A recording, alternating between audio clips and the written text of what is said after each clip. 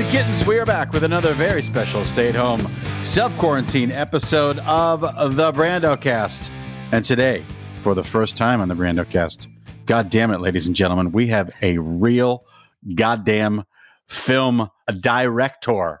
You might know him if you're a fan of rock and roll documentaries. You might know him from such amazing films as Leonard Skinner, If I Leave Here Tomorrow, Sid and Judy, We Are Ex-Japan.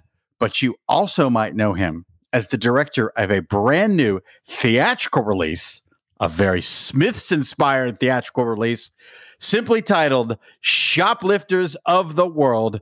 Ladies and gentlemen, please welcome Mr. Stephen Kayak. Hello, hello. So happy to be here with you, Brendan. Double duty because for the people listening at home, Mr. Kayak was kind enough to join us on Rock Tales, the Ahmet Zappa-led show that we do on SiriusXM Volume Channel 106, Thursday nights at 6 p.m. Pacific Coast time. And that was a... Kavi, I was way too sober for that. You should have warned me, dude. I mean, I know Rock Tales and all, but like, Jesus Christ. What the hell? We think that the title gives it away, but no, you were awesome. We were all over the place. And but I'm happy to have you back because now I want to talk a little bit about Shoplifters of the World with you, mano a mano. Only if we get your Morrissey impression. La la la la la, I'm talking to Stephen Kayak. He's a lonely director sitting alone in his home. You got it. Yes. Okay, let's go. So, dude, I really, really, really enjoyed the film. Thanks. I don't want to say too much about it because I don't want to ruin anything for people out there. But I just want to say it's a fantastic to me, it's a very sweet movie. I hope you don't mind me using that term. No, it is a sweet movie. I got to say, we got our New York Times review today. Thank God. And they use the word gentle, which I was like, yeah, it's like it takes strength to be gentle and kind, right? Doesn't it? That's what the man said. No, I'll take it. It's true. It is. It's a sweet little gentle movie about a tender time in our past. Our new wave teenage years in the 80s. It was a lot more innocent back then. I mean, we weren't all like Euphoria kind of teenagers. It was a little simpler, Well, it's set in 1987 in Denver, Colorado, where Liam Smith lives with his family. My mother lives in University Heights. Thank God she doesn't listen to the show. Otherwise, she would cut me out of the will. But set in 1987, and the film is sort of centered around sort of two groups. There's a group of friends who are spending the night out. One of those sort of life-changing nights out on the town. But they're also processing the breakup of the Smiths, which happened in 1987 when Morrissey decided he didn't want to deal with Johnny Marr anymore and vice versa. But it also centers around a young boy played by Eller Coltrane, who hijacks a radio station run by Joe Manganiello, Pittsburgh's favorite son. That's right. Who plays Metal Mickey, and Eller Coltrane, whose name is Dean in the movie, hijacks the station, holds Joe at gunpoint, and forces him to play the Smiths, a metal DJ playing the Smiths. So the scenes between the two of them are absolutely my favorite in the movie. And of course, I don't think it'll ruin too much by saying over the course of time, they do sort of come to respect each other on a certain level, which is really fun to watch. And but the amazing thing about it, the most important question I have for you today, how in the hell did you get 20 Smith songs in the movie? We paid for them. What we did, we paid for them, dude. Weirdly, we wrote a script that they liked. We got a thumbs up pretty early on. We had a little insider kind of a bit of an inside track to Mr. Morrissey and Marr. Johnny was in my documentary about the late great Scott Walker, the cult musician of the 60s, turned avant-garde noisemaker. They were Scott and the Walker Brothers, big influence on Johnny and the Smiths. So I interviewed him up at the Night and Day Cafe in Manchester many moons ago. So and then there was like one of Morrissey's 500 managers at the time was someone I knew as well. So, we had a little bit of an inside track there. And then, they dug it and they gave us a thumbs up, providing, of course, we could come up with the price tag, which was significant. And that's why it took like 10 plus years to actually get it on the screen. It was hard, but we did it. Well, look, as a fan of the Smiths and a fan of the movie, the payoff is massive because automatically you're now in the pantheon of the most amazing soundtracks ever in the history of movies. Truly, spoiler alert, Bark at the Moon is in the movie as well. It is. You had to throw a little bit in there for Full Metal Mickey. He's got Bark at the Moon. I think we had money left over for like one Bronski Beat song. And I had a bunch of others written in, but we really were so broke at that point. But some friends in the music sync world totally came through, and we got a cool '80s tune from Big Dipper, which I believe they were a good old Boston band. We're all going out together. Remember that one? Oh yeah. Very cool culty tune. We have a bit of a deep cut from A Certain Ratio that's snuck in there. And then just some library music, that if you don't notice it's in there, you're not going to notice. And then we had to do some score. Rael Jones, good pal of mine, does some work for the great Matt Whitecross, who's also another very accomplished music documentarian, and has made some features too. He did the Oasis film. If you've seen that, Matt's a good old pal. And so, yeah, I wanted more, but we got 20 Smith songs in there. We're good. It's insane because truly what happens most of the time is someone will pay for one Smith song and then you're forced to deal with the premise without the great music. But this has it's just amazing. And then the other thing about it, minor spoiler alert, let me just say peppered here and there in the dialogue are some key phrases or key moments from Smith songs as well. Did you have to pay for that? No. I mean, if you know your Smiths, right? I mean, the lyrics are all stolen anyway, right? I mean, he stole from everybody. It's all pieced together from bits of plays and poems and literature, movies. The whole Smiths thing. It's there's a great book called the Mazzapedia, which literally it's the encyclopedia of Morrissey and the Smiths, and it's really cool. It just breaks down everything A to Z and all the references and things that they liked and were inspired by and other connections and stuff. So we kind of went deep. There's the smattering of lyrics, but we just nerded the hell out on it. You've got, we went back to the source and started stealing lines from the plays that inspired the lyrics. So you've got some Sheila Delaney, got some Oscar Wilde. There's a little Long Day's Journey into Night. There's some stuff from Saturday Night and Sunday Morning and A Taste of Honey and all that stuff. And just lyrics from Linda Sterling, who was Morrissey's best friend at the time, who went on to design out she's an artist. She made that famous Orgasm Addict 45 single art for the Buzzcocks. She had a band called Ludus for a hot second. So we got Ludus lyrics in there. I mean, it's pretty silly, but it's an Easter egg-orama. There's just tons of referential bits all littered throughout in the design and in the script and all that stuff. So, well, and it's super fun. One of my other favorite moments is when Metal Mickey basically says of Panic, "Well, this is just Metal Guru by T-Rex." It is. It is. You're like, yeah, it is. And then another great moment, and here's a question for you. When Joe Manganiello, Pittsburgh's favorite son, gets on the mic, he says during one of the commercial breaks, he basically says, "Gods of Metal, forgive me. It's another one by the Smiths. I have to play another Smiths song because I'm being held up at gunpoint." Who, Stephen Kayak, would you define as the gods of metal? Gods of Metal, forgive me. Well, you got just Lemmy kind of hovering over. I mean, he grew his Lemmy mustache specifically for this role. You've got the gods of metal, living or dead, right? It's Ozzy, it's Lemmy, it's Rob Halford. Oh, Rob Halford. That's the movie I want to make. Actually, have you read it? Have you read his book, the new Rob Halford autobiography? Oh yeah, because we are fingers crossed. We are dying to have him on Rocktails. Oh God, can I co-host on that day? Oh my God, that'd be fantastic. Yeah, that'd be a score. I had all. I think I was a little metalhead. I was a little metalhead in like junior high.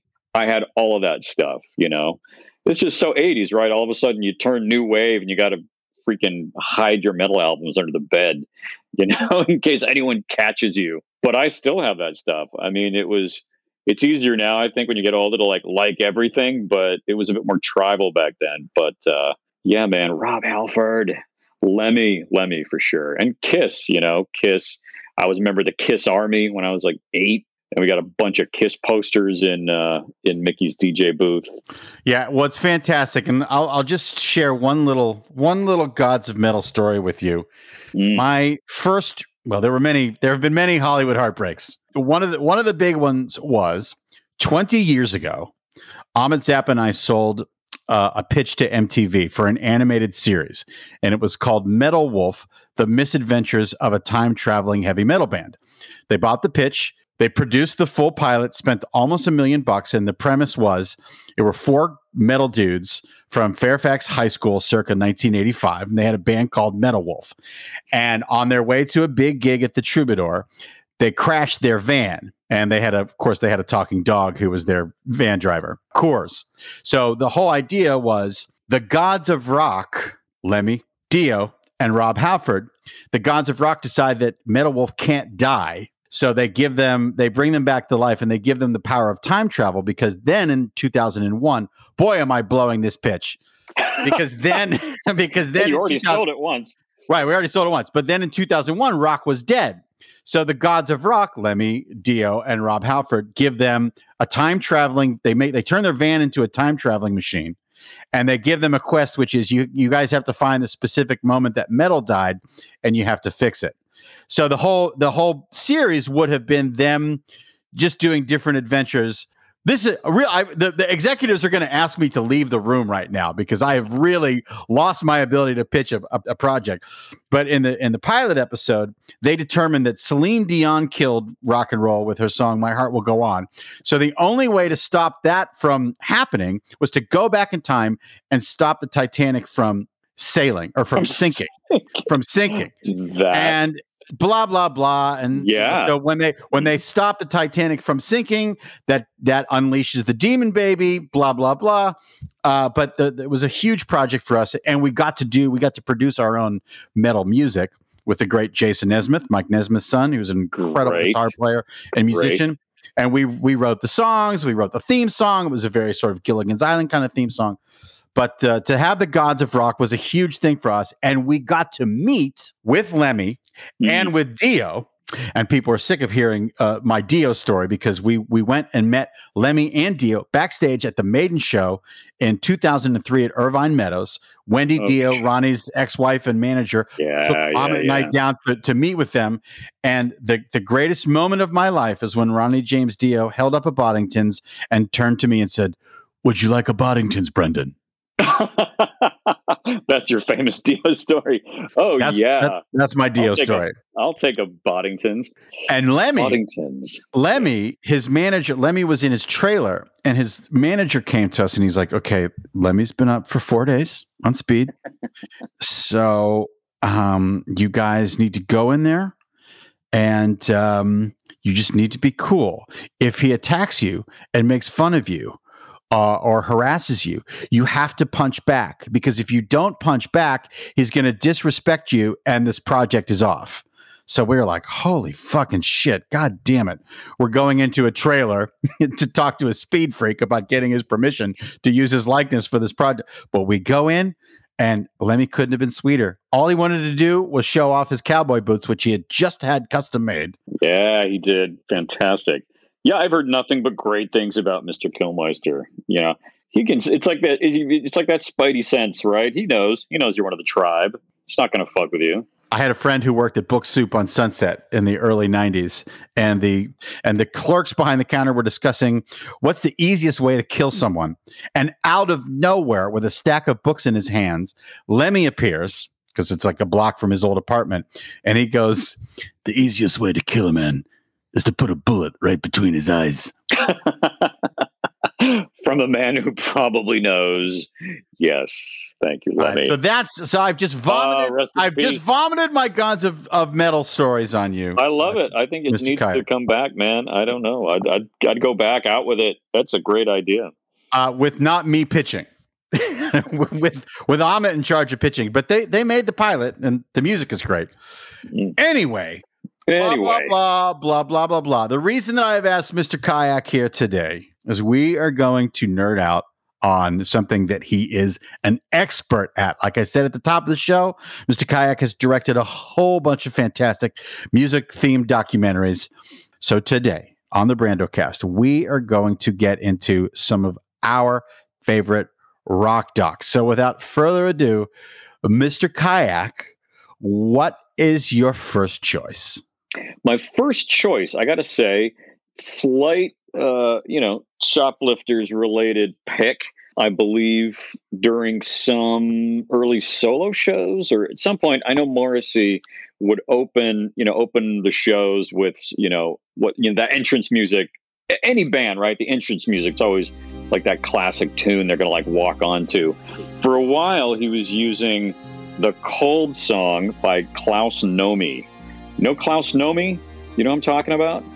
I know Klaus Nomi, but I don't know Klaus Nomi. Yeah, Klaus Nomi. Early 80s, New York, downtown. This German artist who is obsessed with opera, but also he's kind of also an alien, right? He's got these little pointy horns. He styles his hair up like little horns. He wears these really abstract outfits, white kabuki makeup. He was just like downtown new wave. Just did these nutty performances. We kind of sang with this falsetto operatic voice with really chilly, cool operatic music, a bit camp, but also really meant it.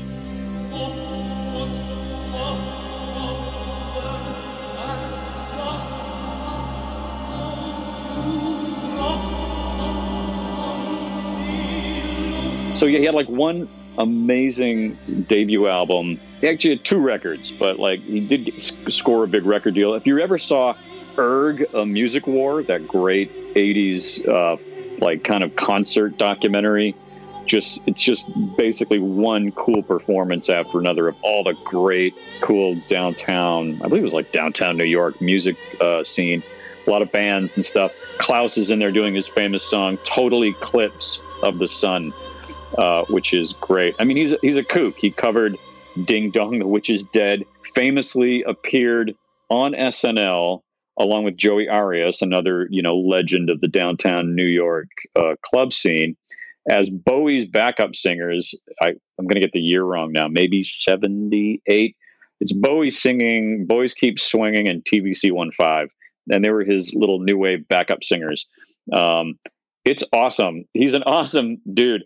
And there's an amazing documentary called The Nomi Song about Klaus Nomi. It came out in 2004. A woman I co-directed my first documentary with. I made a film called Cinemania. That's the first doc I ever did in 2001, 2. It came out about manic obsessive film buffs in New York City. She edited this, and the filmmaker is a guy named Andrew Horn, who sadly passed away in 2019, very recently.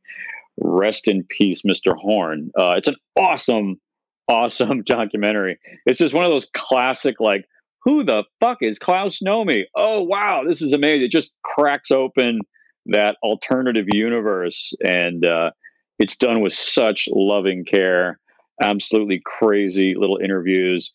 He interviews Klaus's German aunt and can't film her, so he creates a dollhouse diorama out of it. I mean, it's super handmade, super creative, amazing footage. And yeah, and Klaus, one of the first kind of quote unquote celebrities to die of AIDS. We lost Klaus in 83, really early. So it's a total time capsule. It's really awesome. I mean, it's New York, it's new wave, it's 80s. It's gay. It's punk. It's really cool. One of my favorites. Okay, awesome. Yeah. Fan, goddamn tastic. Nomi, Nomi, Klaus Nomi, the Nomi song. You know, you said something that kind of sparked a little question in my head. I want to go back to that. First film. Actually, I'm sorry. Don't lose your train of thought. But I also have to say, Andrew also made a film. The next thing he did was called "We Are Twisted Fucking Sister," which is another great documentary. Yes, that's the same director. Okay, fabulous. Because that's a bonus. That's a bonus documentary, I think, for the people at home, and that which chronicles Twisted Sister and their heavy Long Island period. Yes, before they truly broke on MTV. And it gets a little name check in Shoplifters. The DJ kind of throws that out. And if you're looking, we got a little Twisted Sister logo right there on the mixing desk in honor of Mr. Horn. Now let's go back to was something that you just sort of dropped the information out there and rolled right through it. Let's go back to your first documentary, Cinemania. Mm-hmm. What inspired you to make that movie? Oh, geez. It was like I had done a narrative that like sank without a trace, and I was living in Boston. I think I owed so many people money. I just left in the middle of the night and moved to New York. I'm like, I'm out of here. Start again, hit reset. It was weird. I had been asked to do a short for I don't know if you remember John Pearson, the great independent kind of consultant producer guy, John Pearson, who was behind things like Clerks and really discovered a lot of the early and like supported a lot of the early indies and Spike Lee's She's Gotta Have It and all that. He had a show on IFC called Split Screen, which if you have I think it's Criterion.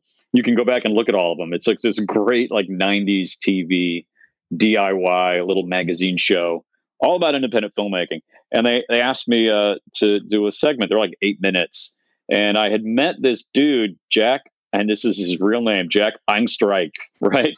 Angstreich, the reign of angst, who was a crazy film buff. He was like 30-something, living on an inheritance, living like a character from Grey Gardens in this like pack rat whole apartment, just packed full of garbage and stacks of books. And he didn't do anything in life but go to the movies every day, all day, 2, 3, 4, sometimes 5 screenings, making lists, charts, calling projectionists, making sure the prints were in good condition, and just running around town. And so I proposed a short about a film buff. And through him, like, got introduced to this subculture of the New York cinephile. And they are beautifully crazy people. I mean, they're super eccentric. A lot of them are total social misfits, but they only ever just go to the movies. These are people who don't do anything else. And at the time, it was like, starting to be a bit of a dying culture, right? A lot of like the good old art houses were closing, and they were like a dying breed. And as I was making this short, I just was shooting Jack one day, and I show up, and there's this German woman filming me, filming him. And she had been working in New York, or going to the New School, working as a ticket taker at the Angelica, and met all of these people and thought, what a great documentary. That's a terribly long story, but this is how it all happened. Anyway, we just ended up joining forces because she had some German financing and needed help. So it was all, like most decisions in life, based on money. It's like I get paid in in Deutschmarks. And I got to edit in Berlin for, 8 months. It was awesome. Yeah, we just, it was a great little door opening. I was like, I don't really want to make documentaries, but this is fun. And you just couldn't make these people up. So it was kind of like chance, that this career found me. But the film's a hoot. It's kind of a little cult classic. It's been kind of revived. There's a new digital version of it out there. You can find that. The Cinema Guild did a reissue of it not that long ago. So when you did your first screening in New York, did you have all those characters in the theater? All of them. Well, the film ends with them watching a cut of the film, right? and then talking shit about it, God! And they're like, "Ew, it's on digital. Yuck! I don't believe we just sat through this piece of shit. That's terrible." We did end up making a 35 print off of mini DV. Who does that? You did that back then, right? the weirdest thing. I have a 35 millimeter print of this documentary that was shot on mini DV. It's like rotting in my parents' basement. Actually, I think one copy is at the Museum of Modern Art. So fun little film. Are you aware of the cinephile subculture in Los Angeles? I mean, I would imagine it's as deep and crazy as New York. It is. Each city kind of has them. New York was so specific because they could literally walk, run, or get cabs. Like they were just, kind of buzzing around the city. It's a lot easier. You know what I mean? Like getting around here, not the same. One of the characters, Harvey Schwartz, who was nicknamed the running times guy because he's a bit of a Rain Man. He knows the running times of every movie. Wow. Like he can watch a movie and go 98 minutes. Like he just knows it. And if it's listed wrong in the program, you're like, it said 96, but it's really 98 and a half. He's just this kind of, sponge for running times. He moved here. So now he lives here, and I would see him every single time I went to the Newark, and he still calls me at least once a month to chat about movies. Wow. So the pandemic has been brutal for these people. Oh God. I don't know what they're doing. I mean, some of them just refuse to even watch stuff on video. That was like how hardcore it had to be in their original aspect ratio and their original format on a screen. Like we were filming Jack once and we went to see Billy Wilder's The Fortune Cookie at Walter Reed, and oh God, it was a pan and scan print. He stormed out, stormed out. And we had to go across the street to a bookstore to look at a book to make sure. He's like, I thought it was in CinemaScope. Yep. CinemaScope. Ugh. Scan 35, pan and scan print. The horror. Wow. Yes. Fantastic. That is, I gotta check out. Steven in real life knows my sister-in-law, documentary producer, Diane Becker. Shout out to Diane. Sir. We've made 6 films together. You made 6 films with Diane Becker. I have, yeah. Fan-goddamn-tastic. All right. Why don't you lay on us your next pick for rock and roll documentaries? I'm going to pick something that's just out now. I got to look at it because it was vying for an Oscar nomination. I wish I voted for it. I wish it had made the cut. Absolutely fantastic film. I think it's available. I think it's like a video on demand release right now. I'm sure you can find it. It's called Mr. Soul. Have you heard of Mr. Soul? I don't know Mr. Soul. What is Mr. Soul about? Freaking good. It's about Ellis Haslip. He was a producer and a host of a show, a music and talk program that aired on public television from 68 to 73, aimed at a black audience. It was called Soul.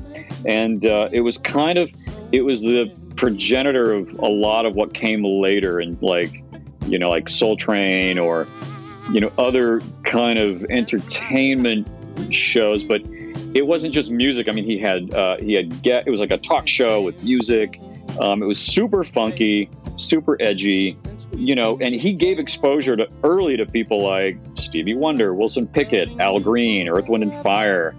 Like you get McCoy Tyner is on it. Roland Kirk, has a guest spot. He was a black gay man in the 60s and 70s, hosting and producing this show. He was friends with James Baldwin. He had Toni Morrison on the show. The Black Panthers came and Stokely Carmichael was on. I mean, it's just one of those docs that, like, again, it just blows open this world. Like, I didn't know about this show. It was short-lived. It got canceled and shelved after just a number of years. But it was groundbreaking. It was on public access, I think, public television, in just a few markets, and then it kind of started to expand. But it was really like a revolutionary Black Power moment for television. Like it had never happened before. Like a Black hosted, produced, show for Black people. It was musical, it was political, and the documentary is awesome. It's really, really good. Written and directed by Melissa Haslip. Fantastic. Mr. Soul. I love it. I want everyone to see it. I think it's an awesome film and a wicked cool story, and just like great, great, great archive. Like no one's ever, it's been under wraps for years. So the found footage is ridiculous. Oh, it's ridiculous. Well, I mean, they have the show. They have all the footage from the show, right, which is like, holy crap, Roland Kirk, right? Who played what, 4 saxophones at the same time? you know, some of the first TV, I think Ashford and Simpson debuted as a actual group on this show. Wow. One of the first TV appearances of Earth, Wind and Fire. I mean, it's early. It's very cool. Wow, that's fantastic. Quick tangent. Your friend Brendan had a very short-lived cable access show, Eagle Rock Cable. It was called La La Land. And it was basically a podcast, but on cable access, where I would talk to some of my quasi-celebrity friends at the time. This was the summer of 2001. And I would talk to them not about the business, but about the city of Los Angeles. So Neil Flynn from Scrubs, what's the fastest way to get from Silver Lake to Santa Monica? Go. And just really ridiculous stories about LA. Where are the best tacos in the Valley? That kind of thing. But my short-lived experience at Eagle Rock Cable was amazing because all of the lunatics that had their own shows on cable access would hang around the studio, which was on San Fernando and Fletcher, down and dirty studio. It was just a wonderful little world. But I did like 7 or 8 of them, and then 9/11 hit, and it just felt so frivolous and dumb. The world, it felt like the world had changed, and it was just ridiculous to do such a fluffy kind of show. You know what I mean? Oh yeah. I mean, and then public, it's just died, hasn't it? I mean, are there still like public access? I don't know. Shows. I mean, it seems it's like an anomaly. I remember when I moved to New York when did I move to New York? 96 or something? What's the first thing you turn on? The Robin Bird Show, right?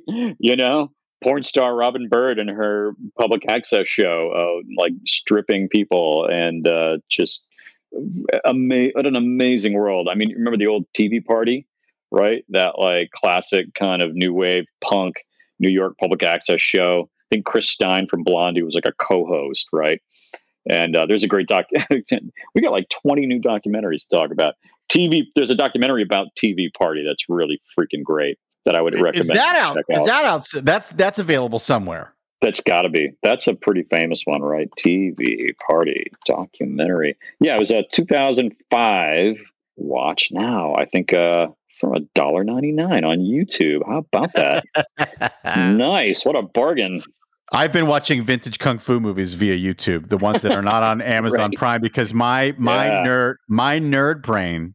Mm-hmm. I love Shaw Brothers, specifically Shaw Brothers vintage kung fu. So late 60s to early 80s, Hong Kong cinema. That's how I like to relax at night. Just turn my brain off and watch Come Drink With Me or Five Deadly Venoms.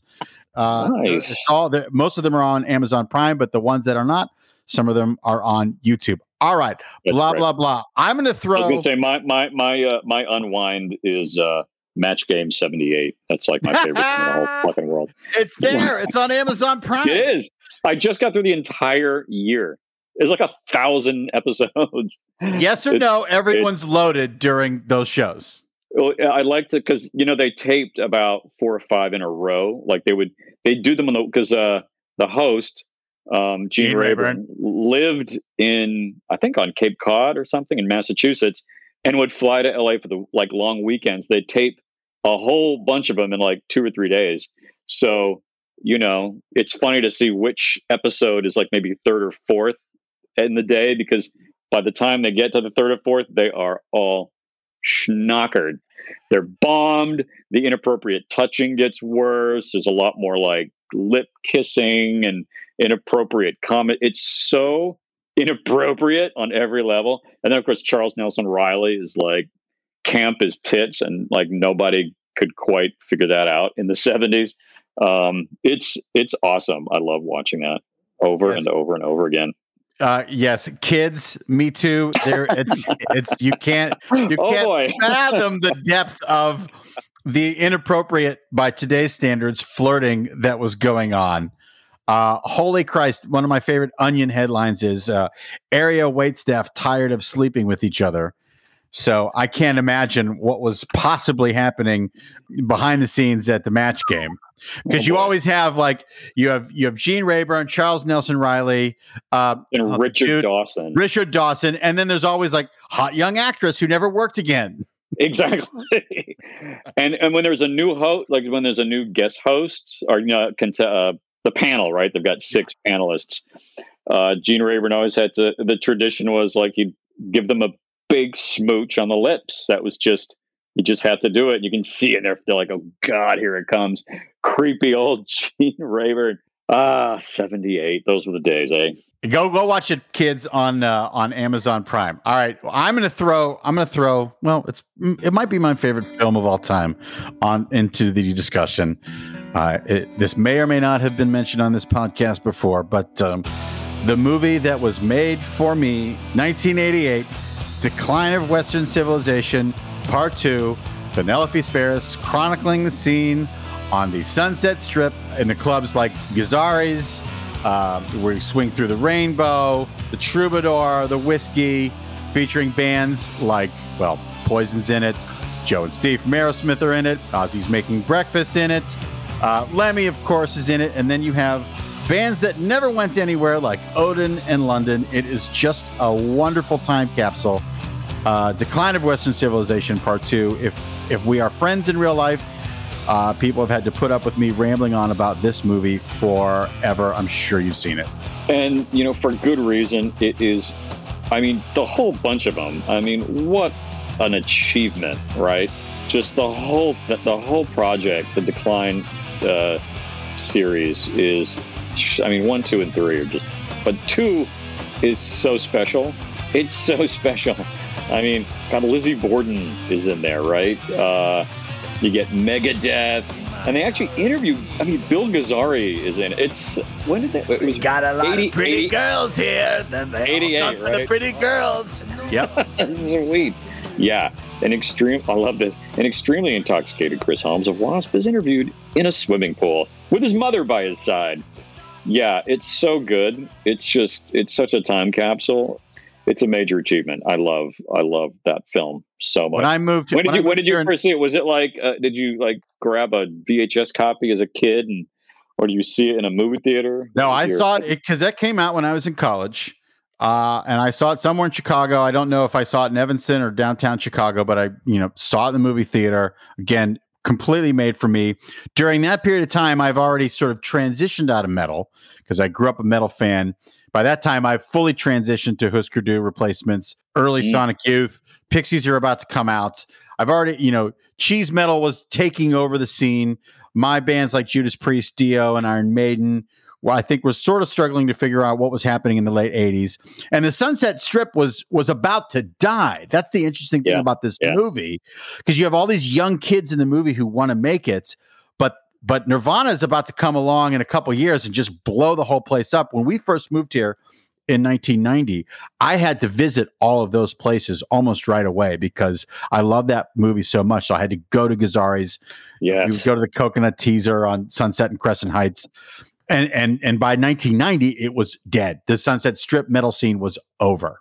Yeah, and it's sort of like, I love the cast of characters. It does represent that that golden age, right? It's like some of the bands that Poison is on that. You've got Ozzy is in it, Paul Stanley, Gene Simmons at Trashy Lingerie on La Cienega. Yes, it's fantastic. Just to you can feel the sleaze. It's just in every nook and cranny of that film. It's so awesome. Well, also the valley is littered with the bones of the young dudes who thought they were going to make it. At one point in the movie, I'll just say this for the people listening at home. At one point in the movie, you hear Penelope Spheris ask a young metal dude, like, "Oh, what are you going to do if your band doesn't make it?" And he literally says to her, "Well, if you heard my band, you wouldn't ask that question." Yeah. And it's like, cut to that guy working at a hardware store in Chatsworth. You know what I mean? Yes. A few years earlier, did you ever see the short Heavy Metal Parking Lot? A great companion. Given to me as a birthday present, of course, made for me. People listening at home, that is about a scene at the Capitol Center in Maryland. Kids waiting to go see Judas Priest. So you hear the thick Maryland accent as who made the movie? Do you know the person who made the movie? It's a duo, Jeff Krulik and John Hain. as they go through the parking lot, they just talk to the kids, partying before the show, and it is just fan-goddamn-tastic. Heavy Metal Parking Lot, and then they eventually made Neil Diamond Parking Lot in the same at the Cap Center as well. I never saw. I was just like, I'm looking at his credits now, like Neil Diamond Parking Lot. Yeah, where's that been all my life? That's a fun one too. There's a Harry Potter parking lot. He's got Harry Potter parking lot. Where do you get these guys move? This is amazing. Wow, Heavy Metal Picnic, 2010. Penelope Spheris made a Decline 4 about Ozzfest. Really? And I saw that. Well, no one does because she made it, and then let's just say that Sharon Osbourne watched a cut of the movie and basically said this will never see the light of day. Penelope had there was a screening at the Egyptian when the Egyptian first opened up again, after being, on mothballs for decades. Yep. And it was a small group of people, and it was fucking awesome. It's just like, it's Penelope's take on Ozzfest. The fans, the young bands, Ozzy. I think the reason that Sharon shelved it is because she kind of comes off in a weird light. This is a while ago too. So, but it was shot and it was made. That's an interesting throw to what's next on my list is that famous band Robert Frank documentary about the Stones, Cocksucker Blues. And what's interesting is I basically got to remix all his outtakes for my film on Exile on Main Street. But it was the 1972 tour, right? It was the Exile on Main Street tour of America. So decadent, right? Just like one of the most decadent rock tours or the first great decadent rock tour in history. And he just made this great, Robert Frank, the great filmmaker, photographer, real cinema verite. It makes like Gimme Shelter look like Sound of Music, right? I mean, it's just gritty, black and white, naked groupies, needles sticking out of people's arms. It's out there. It's a really cool look at the inside of the decadence and the sleaze of rock and roll at that point in time. And the Stones were just like, nobody can see this. This is like evidence for the prosecution. They were already having trouble like getting into some countries because of the mounting drug busts and whatnot. So they shelved it. They banned it. I think again it's very similar, right? Like Frank could show it maybe once a year as long as he was there, and it would come on YouTube, and then of course YouTube would put it out occasionally. It'd get yanked down, but it's great. It's great. It's a really, you can probably find it now. It's an excellent film. Screened at the Metropolitan Museum of Art on my birthday in 2009 with Robert Frank in the building. I don't know if it's been shown since. Now, who was Robert Frank historically? Thing that kind of put him on the map. He's a Swiss photographer, documentary filmmaker. His main work that really put him on the map. 1958, he made a book called The Americans, which it was the first time like contemporary photography really looked at the underbelly of America. It wasn't glamorous. It wasn't stylized. It was, he went coast to coast looking at poverty in small town America, and just it was groundbreaking. He's a groundbreaking photographer. It's a really influential collection and book. And he went on to just continue to make films and take photographs. Like 59, he makes a film called Pull My Daisy, which is like with Kerouac and Ginsberg. Gosh, what else does he have there? I mean, it's experimental documentaries. It's just him and his Canon Scoopik, which was used a lot for making newsreels, black and white. A lot of the imagery on the cover of Exile on Main Street are like little clips and cut-ups from the film. But it's just like of another time. They don't make them like that anymore. I'm going to throw another film on the pile. It's not going to surprise anybody. It was another movie made for me. The guys at Banger Films, who I love, who make movies about some of my favorite bands.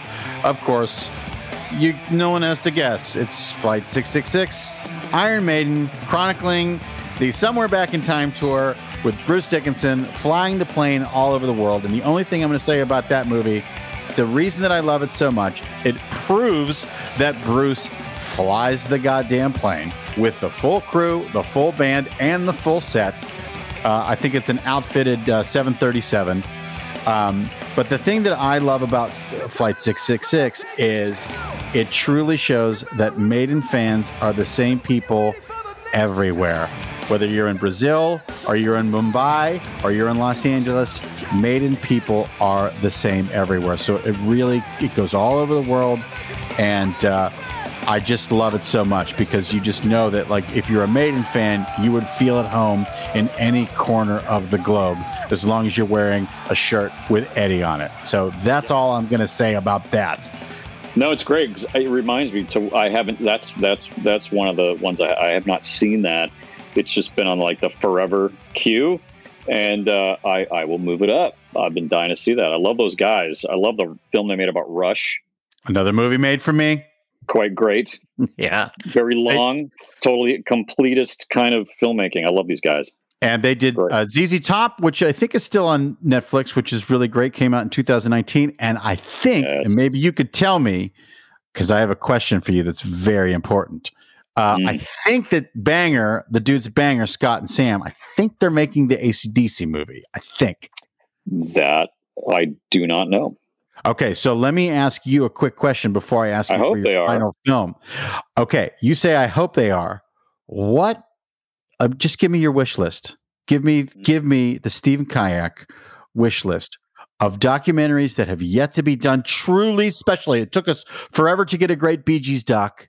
You know, I think the Great Depeche Mode doc has yet to be made. I think that's a hard one, dude.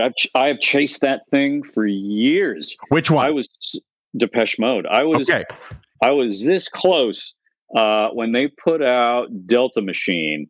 Of course, you know, what am I in the middle of making? A goddamn Backstreet Boys documentary. Don't laugh. You can laugh. You can laugh. It's okay. Everybody laughs. It came out great, but like, for fuck's sake, really? Like, because they were just putting the album out. I had an in. We did a great pitch. The label loved it. But all of a sudden, it was just like the tour was gearing up. The people I was working with at the time couldn't get their shit together to do a proper budget. And it was not Diane. It should have been. She would have killed this. But yeah, it just was like, it didn't quite light the fuse, unfortunately. And then I just keep coming at them. And you know, and there's certain bands, like, they've got their guy, right? Like Anton Corbijn does everything for Depeche Mode. He shoots the videos, he takes photographs. So I think, I don't know if it was that tour or the one after, they just kind of end up with like a concert film with a little bit of like, let's film some fans kind of thing. And it didn't quite come off. And then like The Cure, of course, Tim Pope directs every, you know, and actually way back when on their 30th anniversary, I think we're almost at the 40th, or maybe we've blown past it by now. I had become chummy with Lol Tolhurst, right? He was the original drummer. He lives here in LA now. He actually ordered a Scott Walker t-shirt from my website, like back in the day. And I was like, this is the guy from The Cure. Like, hey man, are you from the Cure? And like, we just struck up a friendship, and it was coming up on the 30th anniversary. And he was saying like, hey, you should get in there and try to pitch a documentary. But I learned that, like, well, you know, Robert Smith is teaching himself Final Cut Pro, and he wants to do it himself. So I thought, oh boy, yep, that'll never happen. So it's still in the works. I'm like, oh God, one day. I'd love to make a movie about Kate Bush. I actually want to make a Susie and the Banshees documentary. Basically just give me all the goth bands ever and like, let me work my way through them. That's kind of, I think, what I want to do.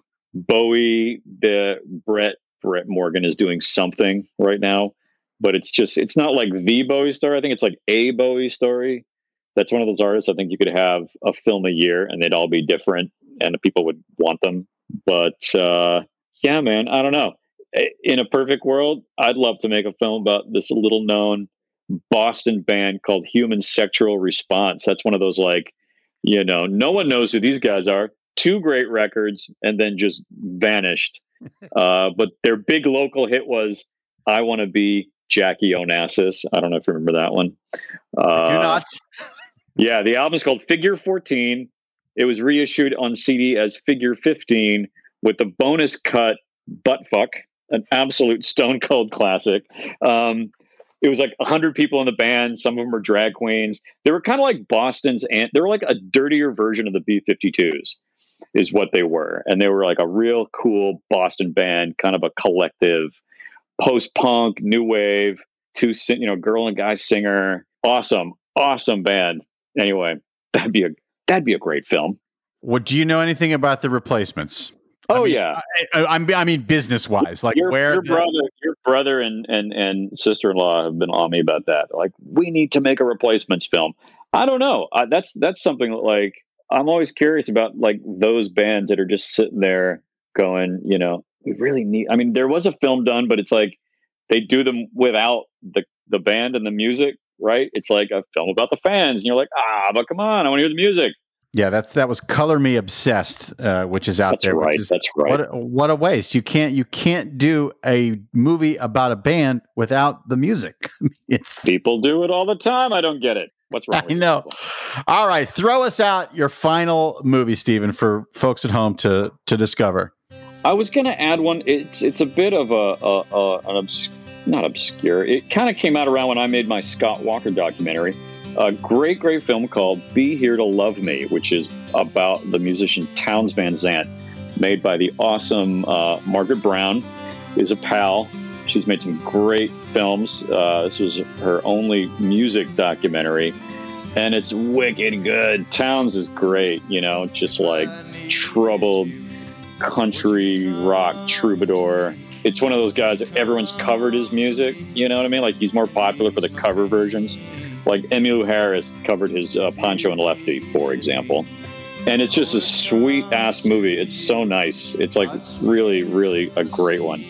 And that's really all I have to say about it. I just love it. It's one of my all-time favorites, and I just love Margaret. And highly recommend. Highly recommend. I love it. I love it. I love it. I love it so much. And that just sparked something in my head, which is I don't think many movies have been made about Johnny Cash, but I don't think the Master documentary has been made about Johnny Cash. Really? I feel like there's like a million like every time you turn around, someone's made a Johnny Cash documentary. Yes, they have, but for me, I don't think like the Master, like the Bee Gees documentary that just came out, kind of felt like, okay, here's the all-encompassing Bee Gees movie, even though bits of it are really from other pieces. I just mean like the one that is canon. The oh my God, Robert's. I see, the great thing about doing a podcast is I get to edit all this stuff out. Exactly. Ken Burns' Country has great Johnny Cash stuff through it, but I felt like after seeing that, I felt like the Master Johnny Cash movie hasn't been made yet. Thank you for letting me ramble about that. Okay, Stephen, you and I could nerd out for 7 days straight and probably only take breaks to go get hamburgers. So I am going to say to you right now, thank you for nerding out with me today. Tell everyone how they can see Shoplifters of the World right now. Well, if you're in New York, you can put your mask on and go see it at the Quad. I just found out it's on some screens here, there, and everywhere. So I don't know. I'm waiting to get like a list. It's actually on some screens next weekend. If you're here in LA, and you want to road trip with us, we're gonna go down to Orange County, and there's a drive-in screening.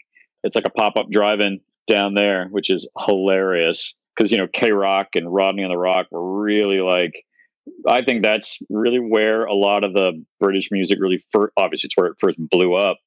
I didn't realize that it was Rodney and it was the kids in Southern California really driving the fandom back in the 80s. So we're going to do that. But it's video on demand anywhere. You can pre-order it today on iTunes, Amazon, Vudu, blah, blah, blah, all that stuff. Anywhere you get your good video on demand movies, it'll be everywhere starting tomorrow. Fucking fantastic. So everybody, it's just a really great little movie. Not little movie, it's just a really great movie. Shoplifters of the World, starring Eller Coltrane, Joe Manganiello, Pittsburgh's favorite son. Such a great project. So congratulations, by the way. Thank you. And again, thank you so much for playing the game of the BrandoCast, Stephen. Yeah, right on. And to the rest of you, thank you so much for liking, listening, subscribing. Got some more great guests coming down the pike. And of course, the BrandoCast is produced by Mr. Richard Sheltinga. So until the next time, cats and kittens. Shoplifters of the world, unite and take over. Shoplifters of the world.